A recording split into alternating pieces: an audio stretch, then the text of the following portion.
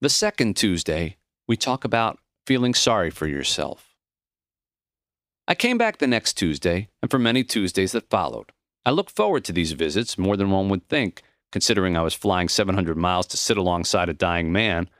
But I seemed to slip into a time warp when I visited Morrie, and I liked myself better when I was there. I no longer rented a cellular phone for the rides from the airport. Let them wait, I told myself, mimicking Morrie. The newspaper situation in Detroit had not improved. In fact, it had grown increasingly insane, with nasty confrontations between picketers and replacement workers, people arrested, beaten, lying in the street in front of delivery trucks. In light of all this, my visits with Morrie felt like a cleansing rinse of human kindness.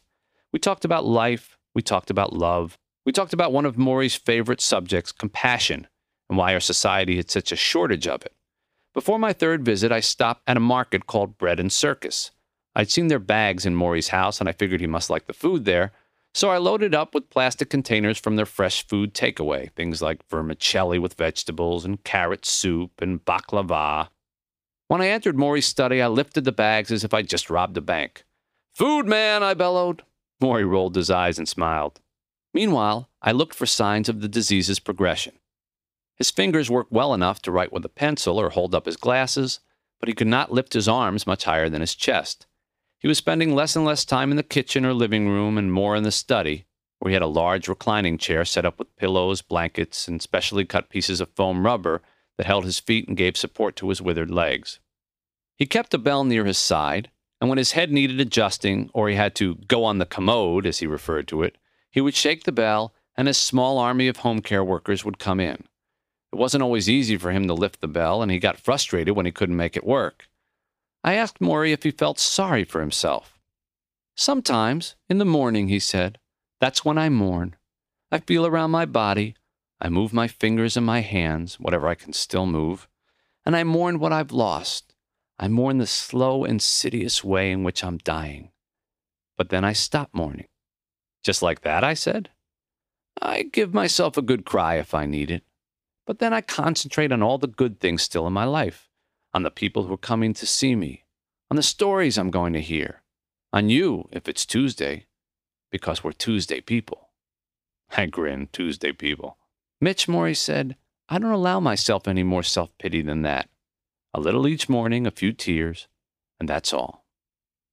I thought about all the people I knew who spent many of their waking hours feeling sorry for themselves. How useful it would be to put a daily limit on self-pity. Just a few tearful minutes, then on with the day. And if Morrie could do it with such a horrible disease, well. Morrie said, "It's only horrible if you see it that way, Mitch. It's horrible to watch my body slowly wilt away to nothing. But it's also wonderful because of all the time I get to say goodbye." He smiled. "Not everyone is so lucky." I studied him in his chair, unable to stand, to wash, to pull on his pants. Lucky, I thought. Did he really say lucky? During a break when Morrie had to use the bathroom, I leafed through the Boston newspaper that sat near his chair. There was a story about a small timber town where two teenage girls tortured and killed the 73-year-old man who'd befriended them, then threw a party in his trailer home and showed off the corpse. There was another story about the upcoming trial of a straight man who killed a gay man after the latter had gone on a TV talk show and said he had a crush on him. I put the paper away. Morrie was rolled back in, smiling as always, and Connie went to lift him from the wheelchair to the recliner. "You want me to do that?" I asked. There was a momentary silence, and I'm not even sure why I offered, but Morrie looked at Connie and said, "Can you show him how to do it?" "Sure," Connie said. Following her instructions, I leaned over, locked my forearms under Morrie's armpits, and hooked him towards me, as if lifting a large log from underneath. Then I straightened up, hoisting him as I rose. Now, normally when you lift someone, you expect their arms to tighten around your grip, but Morrie could not do this. He was mostly dead weight, and I felt his head bounce softly on my shoulder and his body sag against me like a big damp loaf. "Ah," he softly groaned. I gotcha, I said. Holding him like that moved me in a way I cannot describe, except to say I felt the seeds of death inside his shriveling frame. And as I laid him in his chair, adjusting his head on the pillows, I had the coldest realization that our time was running out, and I had to do something. It is my junior year, 1978, when disco and Rocky movies are the cultural rage. We are in an unusual sociology class at Brandeis, something Morrie calls group process. Each week we study the ways in which the students in the group interact with one another, how they respond to anger, jealousy, attention. We're human lab rats. More often than not, someone ends up crying. I refer to it as the touchy-feely course. Morrie says I should be more open-minded. On this day, Morrie says he has an exercise for us to try. We are to stand facing away from our classmates and fall backward, relying on another student to catch us. Most of us are uncomfortable with this, and we cannot let go for more than a few inches before stopping ourselves. We laugh in embarrassment. Finally, one student, a thin, quiet, dark-haired girl whom I noticed almost always wears bulky white fisherman sweaters, crosses her arms over her chest, closes her eyes, leans back, and does not flinch, like one of those Lipton tea commercials where the model splashes into the pool. For a moment, I'm sure she's going to thump on the floor. At the last instant, her assigned partner grabs her head and shoulders and yanks her up harshly. "Whoa!" several students yell. Some even clap. Morrie finally smiles. "You see," he says to the girl, "you closed your eyes, and that was the difference. Sometimes you can't believe what you see. You have to believe what you feel. And if you are ever going to have other people trust you, you must feel that you can trust them too, even when you're in the dark, even when you're falling." The third Tuesday, we talk about regrets. The next Tuesday, I arrive with the normal bags of food, pasta with corn, potato salad, apple cobbler, and something else, a Sony tape recorder. "I want to remember what we talk about," I told Morrie. "I want to have your voice so I can listen to it later. When I'm dead," he said. "Don't say that." He laughed. "Mitch, I'm going to die, and sooner, not later."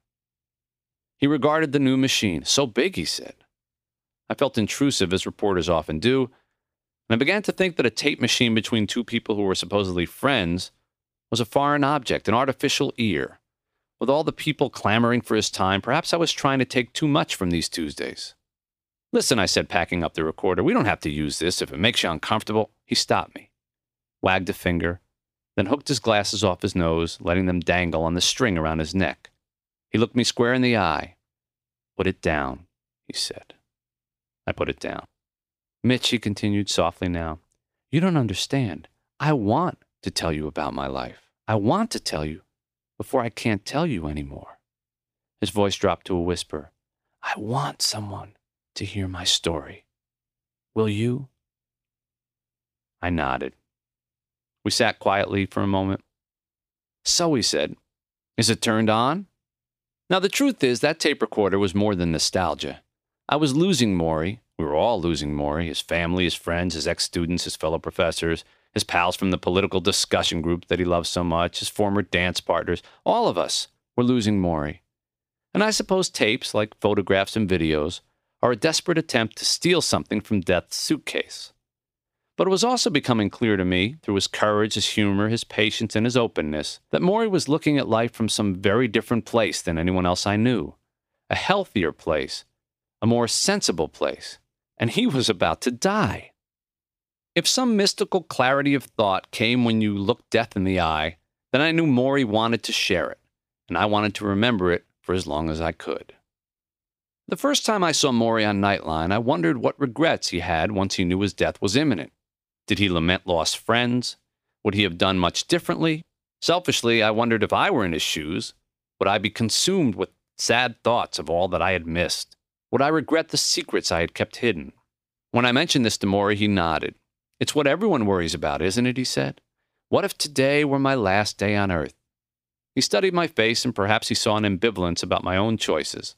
I had this vision of me keeling over at my desk one day, halfway through a story, my editors snatching the copy even as the medics carried my body out. "Mitch," Morrie said.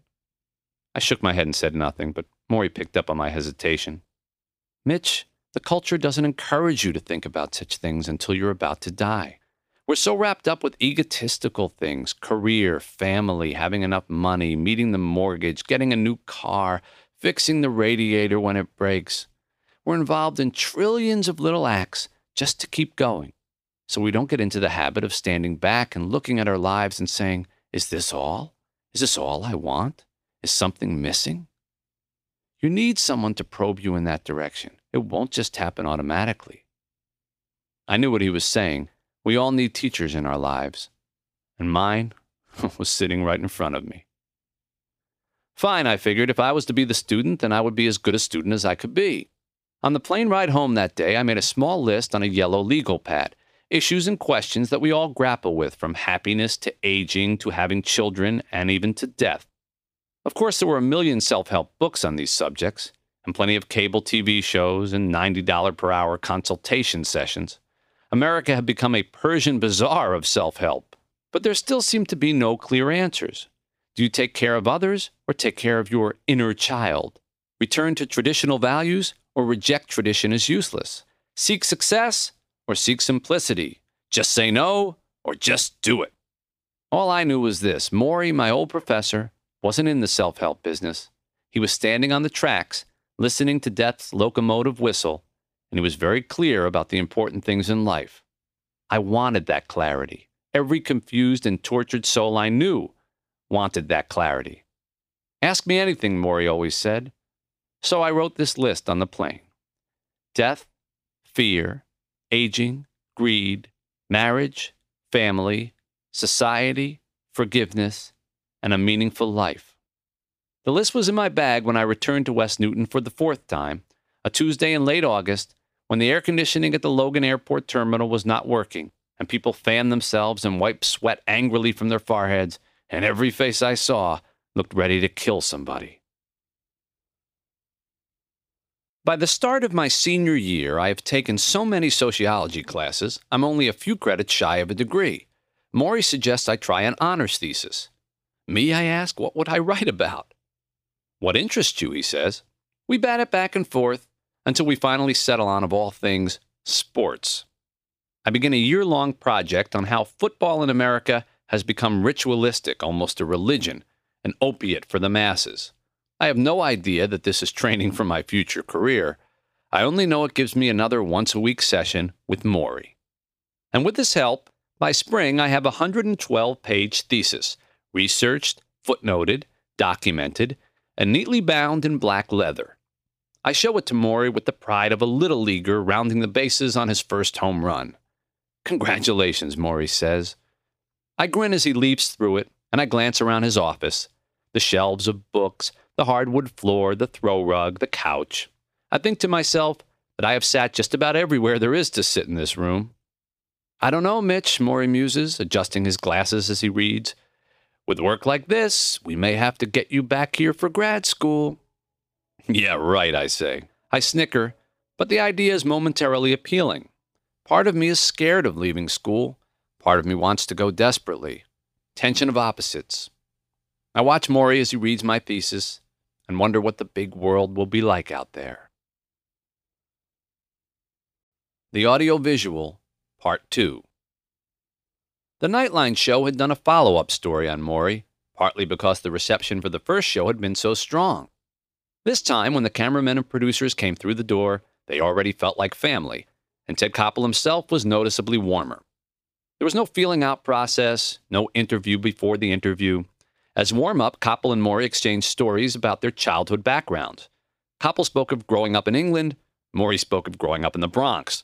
Morrie wore a long-sleeved blue shirt. He was almost always chilly, even when it was 90 degrees outside. But Koppel removed his jacket and did the interview in shirt and tie, as if Morrie were breaking him down, one layer at a time. You look fine, Koppel said when the tape began to roll. That's what everybody tells me, Morrie said. You sound fine, Koppel said. That's what everybody tells me, said Morrie. So how do you know things are going downhill? Koppel asked. Morrie sighed. Nobody can know it but me, Ted. But I know it. And as he spoke, it became obvious. He was not waving his hands to make a point as freely as he had in their first conversation. He had trouble pronouncing certain words. The L sound seemed to get caught in his throat. In a few more months, he might no longer speak at all. Here's how my emotions go, Morrie told Koppel. When I have people and friends here, I'm very up. The loving relationships maintain me. But there are days when I am depressed, let me not deceive you. I see certain things going on and I feel a sense of dread. What am I going to do without my hands? What happens when I can't speak? Swallowing, I don't care so much about, so they feed me through a tube, so what? But my voice? My hands? They're such an essential part of me. I talk with my voice. I gesture with my hands. This is how I give to people. Koppel asked, how will you give when you can no longer speak? Morrie shrugged. Maybe I'll have everyone ask me yes or no questions. It was such a simple answer that Koppel had to smile. He asked Morrie about silence. He mentioned a dear friend Morrie had, Morrie Stein, who had first sent Morrie's aphorisms to the Boston Globe. They'd been together at Brandeis since the early 60s, and now Stein was going deaf. Koppel imagined the two men together one day, one unable to speak, the other unable to hear. What would that be like? We would hold hands, Morrie said, and there'll be a lot of love passing between us. Ted, we've had 35 years of friendship. You don't need speech or hearing to feel that. Before the show ended, Morrie read Koppel one of the letters he'd received. Since the first Nightline program, there had been a great deal of mail. One particular letter came from a school teacher in Pennsylvania who taught a special class of 9 children. Every child in the class had suffered the death of a parent. Here's what I sent her back, Morrie told Koppel, perching his glasses gingerly on his nose and ears. Dear Barbara, I was very moved by your letter. I feel the work you have done with the children who have lost a parent is very important. I also lost a parent at an early age. Suddenly, with the camera still humming, Morrie adjusted the glasses. He stopped, bit his lip, and began to choke up. Tears fell down his nose. He went on. I lost my mother when I was a child, and it was quite a blow to me. I wish I'd had a group like yours, where I would have been able to talk about my sorrows. I would have joined your group because... His voice cracked. Because I was so lonely. Morrie, Koppel said, that was 70 years ago your mother died. The pain still goes on? You bet, Morrie whispered. The Professor. He was 8 years old. A telegram came from the hospital, and since his father, a Russian immigrant, could not read English, Morrie had to break the news, reading his mother's death notice like a student in front of the class. We regret to inform you, he began. On the morning of the funeral, Morrie's relatives came down the steps of his tenement building on the poor Lower East Side of Manhattan. The men wore dark suits, the women wore veils. The kids in the neighborhood were going off to school, and as they passed, Morrie looked down, ashamed that his classmates would see him this way. One of his aunts, a heavy-set woman, grabbed Morrie and began to wail, What will become of you? What will you do without your mother? Morrie burst into tears. His classmates ran away. At the cemetery, Morrie watched as they shoveled dirt into his mother's grave. He tried to recall the tender moments they had shared while she was alive. She had operated a candy store until she got sick, after which she mostly slept or sat by the window, looking frail and weak. Sometimes she would yell out for her son to get her some medicine, and young Morrie, playing stickball in the street, would pretend he didn't hear her. In his mind, he believed he could make the illness go away by ignoring it. How else can a child confront death? Morrie's father, whom everyone called Charlie, had come to America to escape the Russian army. He worked in the fur business, but was constantly out of a job.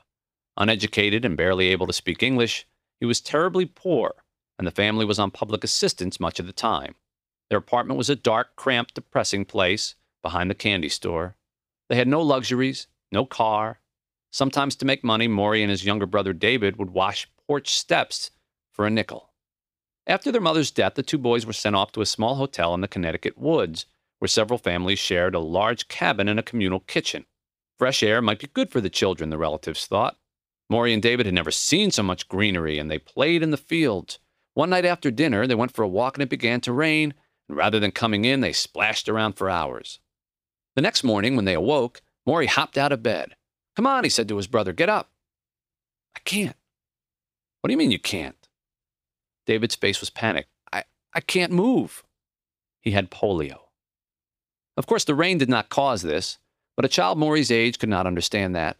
For a long time, as his brother was taken back and forth to a special medical home, forced to wear braces on his legs, which left him limping, Morrie felt responsible. So in the mornings, he went to synagogue by himself because his father was not a religious man, and he stood amongst the swaying men in their long black coats, and he asked God to take care of his dead mother and his sick brother. And in the afternoons, Morrie stood at the bottom of the subway steps and hawked magazines, turning whatever money he made over to his family to buy food. In the evenings, he watched his father eat in silence, hoping for, but never getting, a show of affection, communication, warmth. At 9 years old, young Morrie felt as if the weight of a mountain were on his shoulders. But a saving embrace came into Morrie's life the following year. His new stepmother, Ava. She was a short Romanian immigrant with plain features, curly brown hair, and the energy of two women. She had a glow that warmed the otherwise murky atmosphere his father created. She talked when her new husband was silent. She sang songs to the children at night. Morrie took comfort in her soothing voice, her school lessons, her strong character. When his brother returned from the medical home, still wearing those leg braces from the polio, the two of them shared a rollaway bed in the kitchen of their apartment, and Ava would kiss them good night. Morrie waited on those kisses like a puppy waits on milk, and he felt deep down that he had a mother again. There was no escaping their poverty, however. They lived now in the Bronx in a one-bedroom apartment in a red brick building on Tremont Avenue, next to an Italian beer garden where the old men played bocce on summer evenings. Because of the Depression, Morrie's father found even less work in the fur business. Sometimes when the family sat at the dinner table, all Ava could put out was bread. "What else is there?" David would ask. "Nothing else," his mother would answer. When she tucked Morrie and David into bed, she would sing to them in Yiddish. Even the songs were sad and poor. There was one about a girl trying to sell her cigarettes. The words went, "Please buy my cigarettes. They are dry, not wet by rain. Take pity on me. Take pity on me." Still, despite their circumstances, Morrie was taught to love and to care, and to learn. Ava would accept nothing less than excellence in school because she saw education as the only antidote to their poverty. She herself went to night school to improve her English. Morrie's love for education was hatched in her arms. He studied at night by the lamp of the kitchen table, and in the mornings he would go to the synagogue to say Yizkor, the memorial prayer for the dead. This for his mother. He did this to keep her memory alive. Incredibly, Morrie had been told by his father never to talk about her. Charlie wanted young David to think Ava was his natural mother. It was a terrible burden to Morrie. For years, the only evidence he had of his mother was the telegram announcing her death. He'd hidden it the day it arrived, and he would keep it the rest of his life. When Morrie was a teenager, his father took him to a fur factory where he worked. This was during the Depression, and the idea was to get Morrie a job. He entered the factory and immediately felt as if the walls had closed in around him. The room was dark and hot, the windows covered with filth, and the machines were packed tightly together, churning like train wheels. The fur hairs were flying, creating a thickened air, and the workers, sewing their pelts together, were bent over their needles as the boss marched up and down the rows, screaming for them to go faster, faster. Morrie could hardly breathe. He stood there next to his father, frozen with fear, hoping the boss wouldn't scream at him too. During lunch break, his father took Morrie to the boss and pushed him in front of him, asking if there was any work for his son. But there was barely enough work for the adult laborers, and no one was giving it up. For Morrie, this was a blessing. He hated the place. He made another vow that he kept to the end of his life. He would never do any work that exploited someone else, and he would never allow himself to make money off the sweat of others. "What will you do?" Ava would ask him. "I don't know," he would say. He ruled out law because he didn't like lawyers, and he ruled out medicine because he couldn't take the sight of blood. "What will you do?" It was only through default that the best professor I ever had became a teacher. A teacher affects eternity. He can never tell where his influence stops. Henry Adams. The fourth Tuesday, we talk about death. "Let's begin with this idea," Morrie said. "Everyone knows they're going to die, but nobody believes it." He was in a businesslike mood this Tuesday. The subject was death, the first item on my list. Before I arrived, Morrie had scribbled a few notes on small white pieces of paper so that he wouldn't forget. His shaky handwriting was now indecipherable to everyone but him. It was almost Labor Day, and through the office window I could see the spinach-colored hedges of the backyard and hear the yells of children playing down the street, their last week of freedom before school began. Back in Detroit, the newspaper strikers were gearing up for a huge holiday demonstration to show the solidarity of unions against management. On the plane ride in, I had read about a woman who had shot her husband and two daughters as they lay sleeping, claiming she was protecting them from, quote, the bad people. In California, the lawyers in the O.J. Simpson trial were becoming huge celebrities. Here in Morrie's office, life went on one precious day at a time. Now we sat together a few feet from the newest addition to the house, an oxygen machine. It was small and portable, about knee-high. On some nights, when he couldn't get enough air to swallow, Morrie attached the long plastic tubing to his nose, clamping on his nostrils like a leech. I hated the idea of Morrie connected to a machine of any kind, and I tried not to look at it as Morrie spoke. "Everyone knows they're going to die," he said again, "but nobody believes it. If we did, we would do things differently." So, we kid ourselves about death, I said. Yes, he said, but there's a better approach, to know you're going to die and to be prepared for it at any time. That's better. That way you can actually be more involved in your life while you're living. How can you ever be prepared to die, I asked. Morrie said, do what the Buddhists do. Every day have a little bird on your shoulder that asks, is today the day? Am I ready? Am I doing all I need to do? Am I being the person I want to be? Morrie turned his head to his shoulder as if the bird were there now. Is today the day I die? He said. Morrie borrowed freely from all religions. He was born Jewish but became agnostic when he was a teenager, partly because of all that had happened to him as a child. He enjoyed some of the philosophies of Buddhism and Christianity, and he still felt at home culturally in Judaism. He was a religious mutt, which made him even more open to the students he taught over the years, and the things he was saying in his final months on earth seemed to transcend all religious differences. Death has a way of doing that. The truth is, Mitch, he said, once you learn how to die, you learn how to live. I nodded. I'm going to say it again, he said. Once you learn how to die, you learn how to live. He smiled, and I realized what he was doing. He was making sure I absorbed this point without embarrassing me by asking. It was part of what made him a good teacher. Did you think much about death before you got sick? I asked. No. Morrie smiled. I was like everyone else. I once told a friend of mine in a moment of exuberance, I'm going to be the healthiest old man you ever met. How old were you? I asked. In my 60s. So you were optimistic. Why not? He said. Like I told you, no one really believes they're going to die. But everyone knows someone who has died, I said. Why is it so hard to think about dying? Because, Morrie continued, most of us walk around as if we're sleepwalking. We really don't experience the world fully because we're half asleep doing things we automatically think we have to do. And facing death changes all that, I asked. Oh yes, Morrie said. You strip away all that stuff and you focus on the essentials. When you realize you're going to die, you see everything much differently. He sighed. Learn how to die and you learn how to live. I noticed that he quivered now when he moved his hands. His glasses hung around his neck, and when he lifted them to his eyes, they slid around his temples as if he were trying to put them on someone else in the dark. I reached over to help guide them onto his ears. Thank you, Morrie whispered. He smiled when my hand brushed up against his head. The slightest human contact was immediate joy. Mitch, can I tell you something? Of course, I said. You might not like it. Why not? Well, the truth is, if you really listen to that bird on your shoulder, if you accept that you can die at any time, then you might not be as ambitious as you are. I forced a small grin. The things you spend so much time on, Morrie said, all this work you do, it might not seem so important. You might have to make room for some more spiritual things. Spiritual things, I said. You hate that word, don't you, Morrie said, spiritual. You think it's touchy-feely stuff. Well, I said. He tried to wink, a bad try, and I broke down and laughed. Mitch, he continued, laughing along. Even I don't know what spiritual development really means, but I do know we're deficient in some way. We're too involved in materialistic things, and they don't satisfy us. The loving relationships we have, the universe around us, we take these things for granted. He nodded toward the window with the sunshine streaming in. You see that? You can go out there, outside, any time. You can run up and down the block and go crazy. I can't do that. I can't go out. I can't run. I can't be out there without fear of getting sick. But you know what? I appreciate that window more than you do. Appreciate it, I said. Yes, I look out that window every day. I notice the change in the trees, how strong the wind is blowing.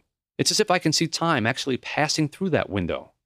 Because I know my time is almost done, I'm drawn to nature as if I'm seeing it for the first time. He stopped, and for a moment we both just looked out that window. I tried to see what he saw. I tried to see time and seasons, my life passing in slow motion. Morrie dropped his head slightly and curled it towards his shoulder. Is it today, little bird? He asked. Is it today? Letters from around the world kept coming to Morrie, thanks to the Nightline appearances. He would sit when he was up to it and dictate the responses to friends and family who gathered for their letter-writing sessions. One Sunday, when his sons Rob and John were home, they all gathered in the living room. Morrie sat in his wheelchair, his skinny legs under a blanket. When he got cold, one of his helpers draped a nylon jacket over his shoulders. What's the first letter? Morrie said. A colleague read a note from a woman named Nancy, who had lost her mother to ALS. She wrote to say how much she had suffered through the loss, and how she knew that Morrie must be suffering too. "All right," Morrie said when the reading was completed. He shut his eyes. "Let's start by saying, 'Dear Nancy, you touched me very much with your story about your mother, and I understand what you went through. There is sadness and suffering on both parts. Grieving has been good for me, and I hope it has been good for you also.'" Rob, his son, said, "You might want to change that last line, Dad." Morrie thought for a second and said, "You're right. How about, 'I hope you can find the healing power in grieving.' Is that better?" Rob nodded. "And add, 'Thank you, Morrie,'" Morrie said. Another letter was read from a woman named Jane, who was thanking him for his inspiration on the Nightline program. She referred to him as a prophet. "That's a high compliment," said a colleague. "A prophet." Morrie made a face. He obviously didn't agree with the assessment. "Let's thank her for her high praise," Morrie said, "and tell her I'm glad my words meant something to her. And don't forget to sign 'Thank you, Morrie.'" There was a letter from a man in England who had lost his mother and asked Morrie to help him contact her through the spiritual world. There was a letter from a couple who wanted to drive to Boston to meet him. There was a long letter from a former graduate student who wrote about her life after the university. It told of a murder-suicide and 3 stillborn births. It told of a mother who died from ALS. It expressed fear that she, the daughter, would also contract the disease. It went on, 2 pages, 3 pages, 4 pages. Morrie sat through the long, grim tale. When it was finally finished, he said softly, "Well, what do we answer?" The group was quiet. Finally, Rob said, "How about, 'Thanks for your long letter'?" Everyone laughed, and Morrie looked at his son and beamed. The newspaper near his chair has a photo of a Boston baseball player who is smiling after pitching a shutout. Of all the diseases, I think to myself, Morrie gets one named after an athlete. "You remember Lou Gehrig?" I asked. "I remember him in the stadium saying goodbye," Morrie says. "So you remember the famous line?" "Which one?" "Come on," I say. "Lou Gehrig, pride of the Yankees, the speech that echoes over the loudspeakers." "Remind me," Morrie says. "Do the speech." Through the open window, I hear the sound of a garbage truck. Although it's hot, Morrie is wearing long sleeves with a blanket over his legs, his skin pale. The disease owns him. I raise my voice and do the Gehrig imitation, where the words bounce off the stadium walls. "Today, I feel like the luckiest man on the face of the earth." Morrie closes his eyes and nods slowly. "Yeah, well, I didn't say that." The 5th Tuesday, we talk about family. It was the first week in September, back to school week, and after 35 consecutive autumns, my old professor did not have a class waiting for him on a college campus. Boston was teeming with students, double parked on side streets, unloading trunks, and here was Morrie in his study. It seemed wrong, like those football players who finally retire and have to face that first Sunday at home watching on TV, thinking, "I could still do that." I've learned from dealing with those players that it's best to leave them alone when their old seasons come around. Don't say anything. But then I didn't need to remind Morrie of his dwindling time. For our taped conversations, we had switched from handheld microphones because it was too difficult now for Morrie to hold anything that long. And now we use lavalier kind popular with TV news people. You can clip these onto a collar or a lapel. Of course, since Morrie only wore soft cotton shirts that hung loosely on his ever-shrinking frame, the microphone sagged and flopped, and I had to reach over and adjust it frequently. Morrie seemed to enjoy this because it brought me closer to him, in hugging range, and his need for physical affection was stronger than ever. When I leaned in, I heard his wheezing breath and his weak coughing, and he smacked his lips softly before he swallowed. "Well, my friend," he said, "what are we talking about today?" "How about family?" I said. "Family." He mulled it over for a moment. "Well, you see mine all around me." He nodded to photos on his bookshelves of Morrie as a child with his grandmother, Morrie as a young man with his brother David, Morrie with his wife Charlotte, Morrie with his 2 sons, Rob, a journalist in Tokyo, and John, a computer expert in Boston. "I think," Morrie said, "in light of what we've been talking about all these weeks, family becomes even more important. The fact is, there is no foundation, no secure ground upon which people may stand today if it isn't the family. It's become quite clear to me, as I've been sick, if you don't have the support and love and caring and concern that you get from a family, you don't have much at all. Love is so supremely important. As our great poet Alden said, love each other or perish." Love each other or perish. I wrote it down. "Alden said that," I said. Love each other or perish, Morrie said again. It's good, no? And so true. Without love, we are birds with broken wings. Say I was divorced or living alone or had no children. This disease, what I'm going through, would be so much harder. I'm not sure I could do it. Sure, people come visit, friends, associates, but it's not the same as having someone who will not leave. It's not the same as having someone whom you know has an eye on you, is watching you the whole time. This is part of what a family is about. Not just love, but letting others know there's someone who is watching out for them.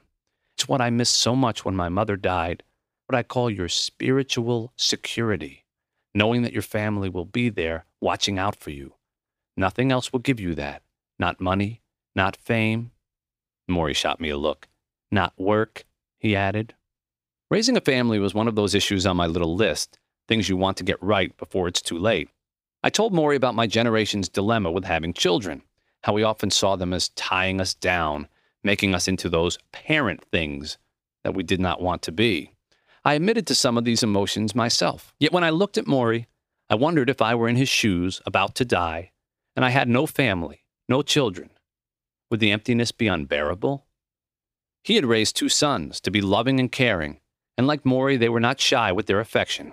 Had he so desired, they would have dropped everything they were doing to be with their father every minute of his final months. But that was not what he wanted. Do not stop your lives, he told them. Otherwise, this disease will have ruined 3 of us instead of 1. In this way, even as he was dying, Morrie showed respect for his children's worlds.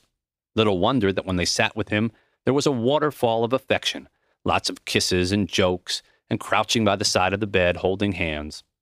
Whenever people ask me about having children or not having children, Morrie said, I never tell them what to do. He looked at a photo of his oldest son. I simply say, there's no experience like having children. That's all. There is no substitute for it. You cannot do it with a friend. You cannot do it with a lover. If you want the experience of having complete responsibility for another human being and to learn how to love and bond in the deepest way, then you should have children. So would you do it again, I asked Morrie. I glanced at the photo. Rob was kissing Morrie on the forehead, and Morrie was laughing with his eyes closed. Would I do it again? He said to me, looking surprised. Mitch, I would not have missed that experience for anything. Even though, he swallowed now and put the picture in his lap, even though there was a painful price to pay. Because you'll be leaving them, I said. Because I'll be leaving them soon. He pulled his lips together, closed his eyes, and I watched the first teardrop fall down the side of his cheek. And now, he whispered, you talk. Me? Your family. I know about your parents. I met them years ago at graduation. You have a sister too, right? Yes, I said. Older, yes? Older, I said. And 1 brother, right? I nodded. Younger? Younger, I said. Like me, Morrie said. I have a younger brother. Like you, I said. He also came to your graduation, your brother, didn't he? Morrie said. I blinked, and in my mind I saw us all there, 16 years earlier, the hot sun, the blue robes, squinting as we put our arms around each other and posed for Instamatic photos. Someone saying, 1, 2, 3, smile. What is it? Morrie said, noticing my sudden quiet. What's on your mind? Nothing, I said, changing the subject. Now, the truth is, I do indeed have a brother, a blonde-haired, hazel-eyed, 2 years younger brother, who looks so unlike me or my dark-haired sister that we used to tease him by claiming strangers had left him as a baby on our doorstep. And one day we'd say, they're coming back to get you. He cried when we said this, but we said it just the same. He grew up the way many youngest children grow up, pampered, adored, and inwardly tortured. He dreamed of being an actor or a singer. He reenacted TV shows at the dinner table, playing every part, his bright smile practically jumping through his lips. I was the good student, he was the bad. I was obedient, he broke the rules. I stayed away from drugs and alcohol. He tried everything you could ingest. He moved to Europe not long after high school, preferring the more casual lifestyle he found there. Yet he remained the family favorite. When he visited home in his wild and funny presence, I often felt stiff and conservative. As different as we were, I reasoned that our fates would shoot in opposite directions once we hit adulthood. I was right in all ways but one. From the day my uncle died, I believed that I would suffer a similar death, an untimely disease that would take me out. So I worked at a feverish pace, and I braced myself for cancer. I could feel its breath. I knew it was coming. I waited for it the way a condemned man waits for the executioner. And I was right. It came. But it missed me. It struck my brother. The same type of cancer as my uncle had had, the pancreas, a rare form. And so the youngest of our family, with the blonde hair and the hazel eyes, had the chemotherapy and the radiation. His hair fell out, his face went gaunt as a skeleton. It's supposed to be me, I thought. But my brother was not me, and he was not my uncle.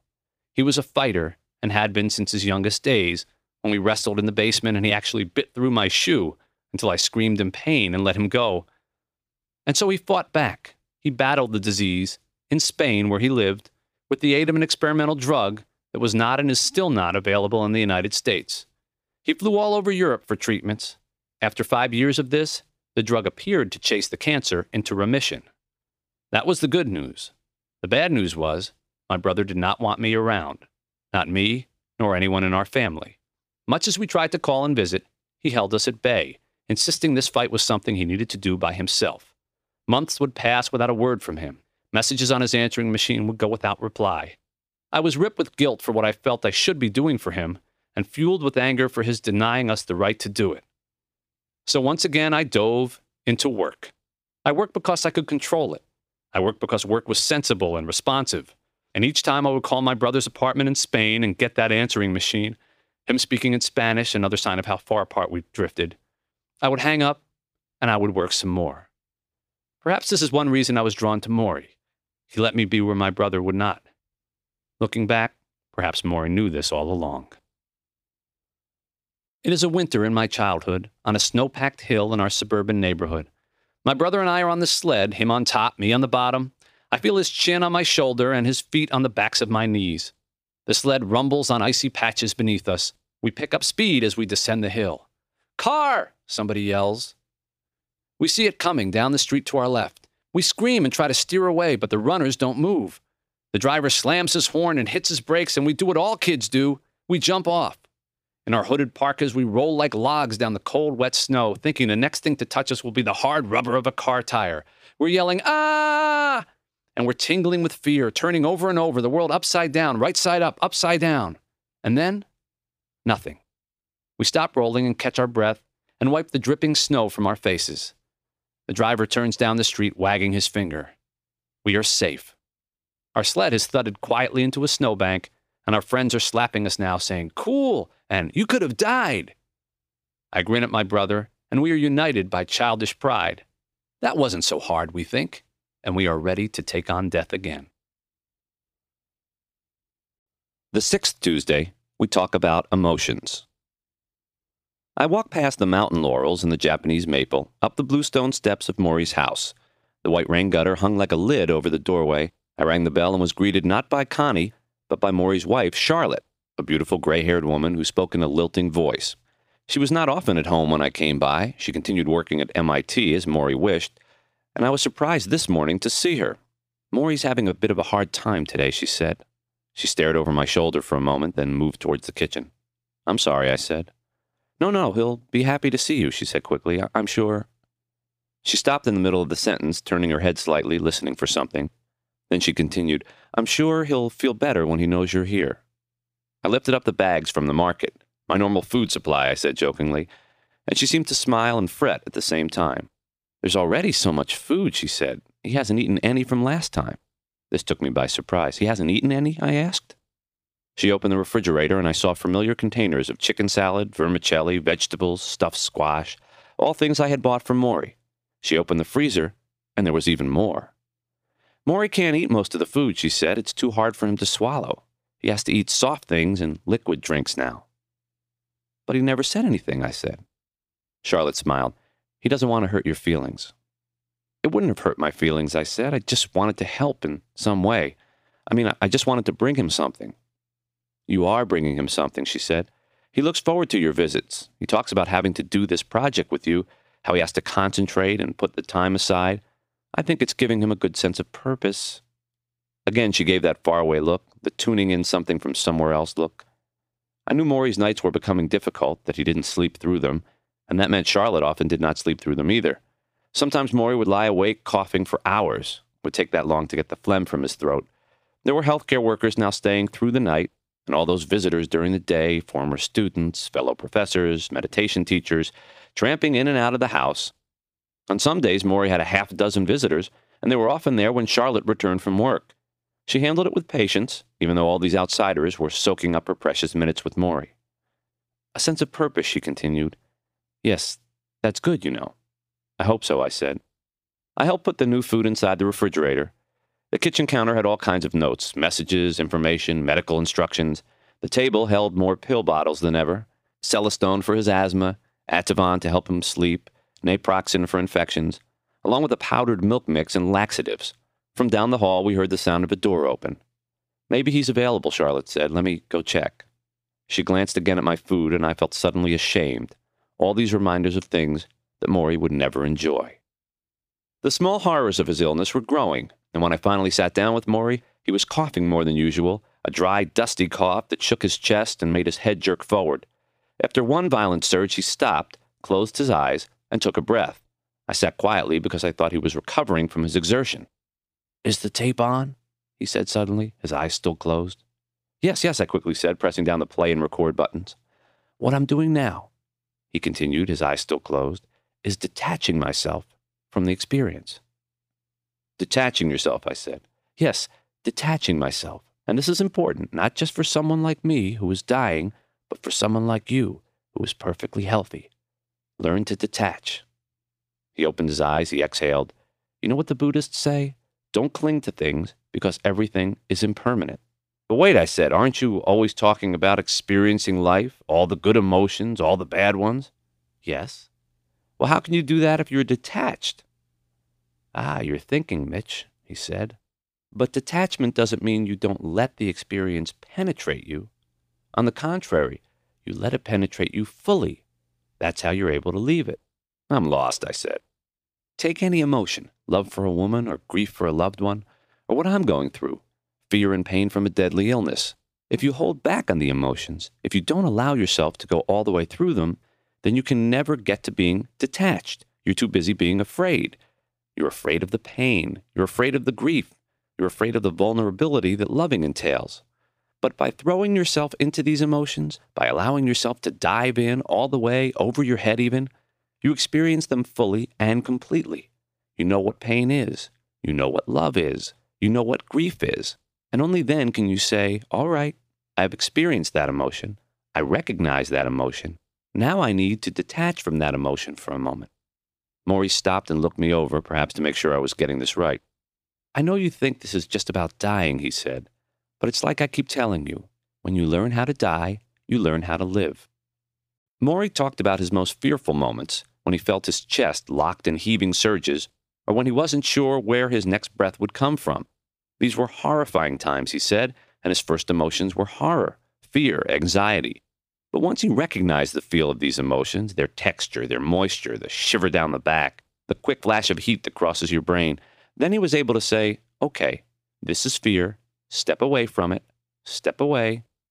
I thought about how often this was needed in everyday life, how we feel lonely, sometimes to the point of tears, but we don't let those tears come because we're not supposed to cry.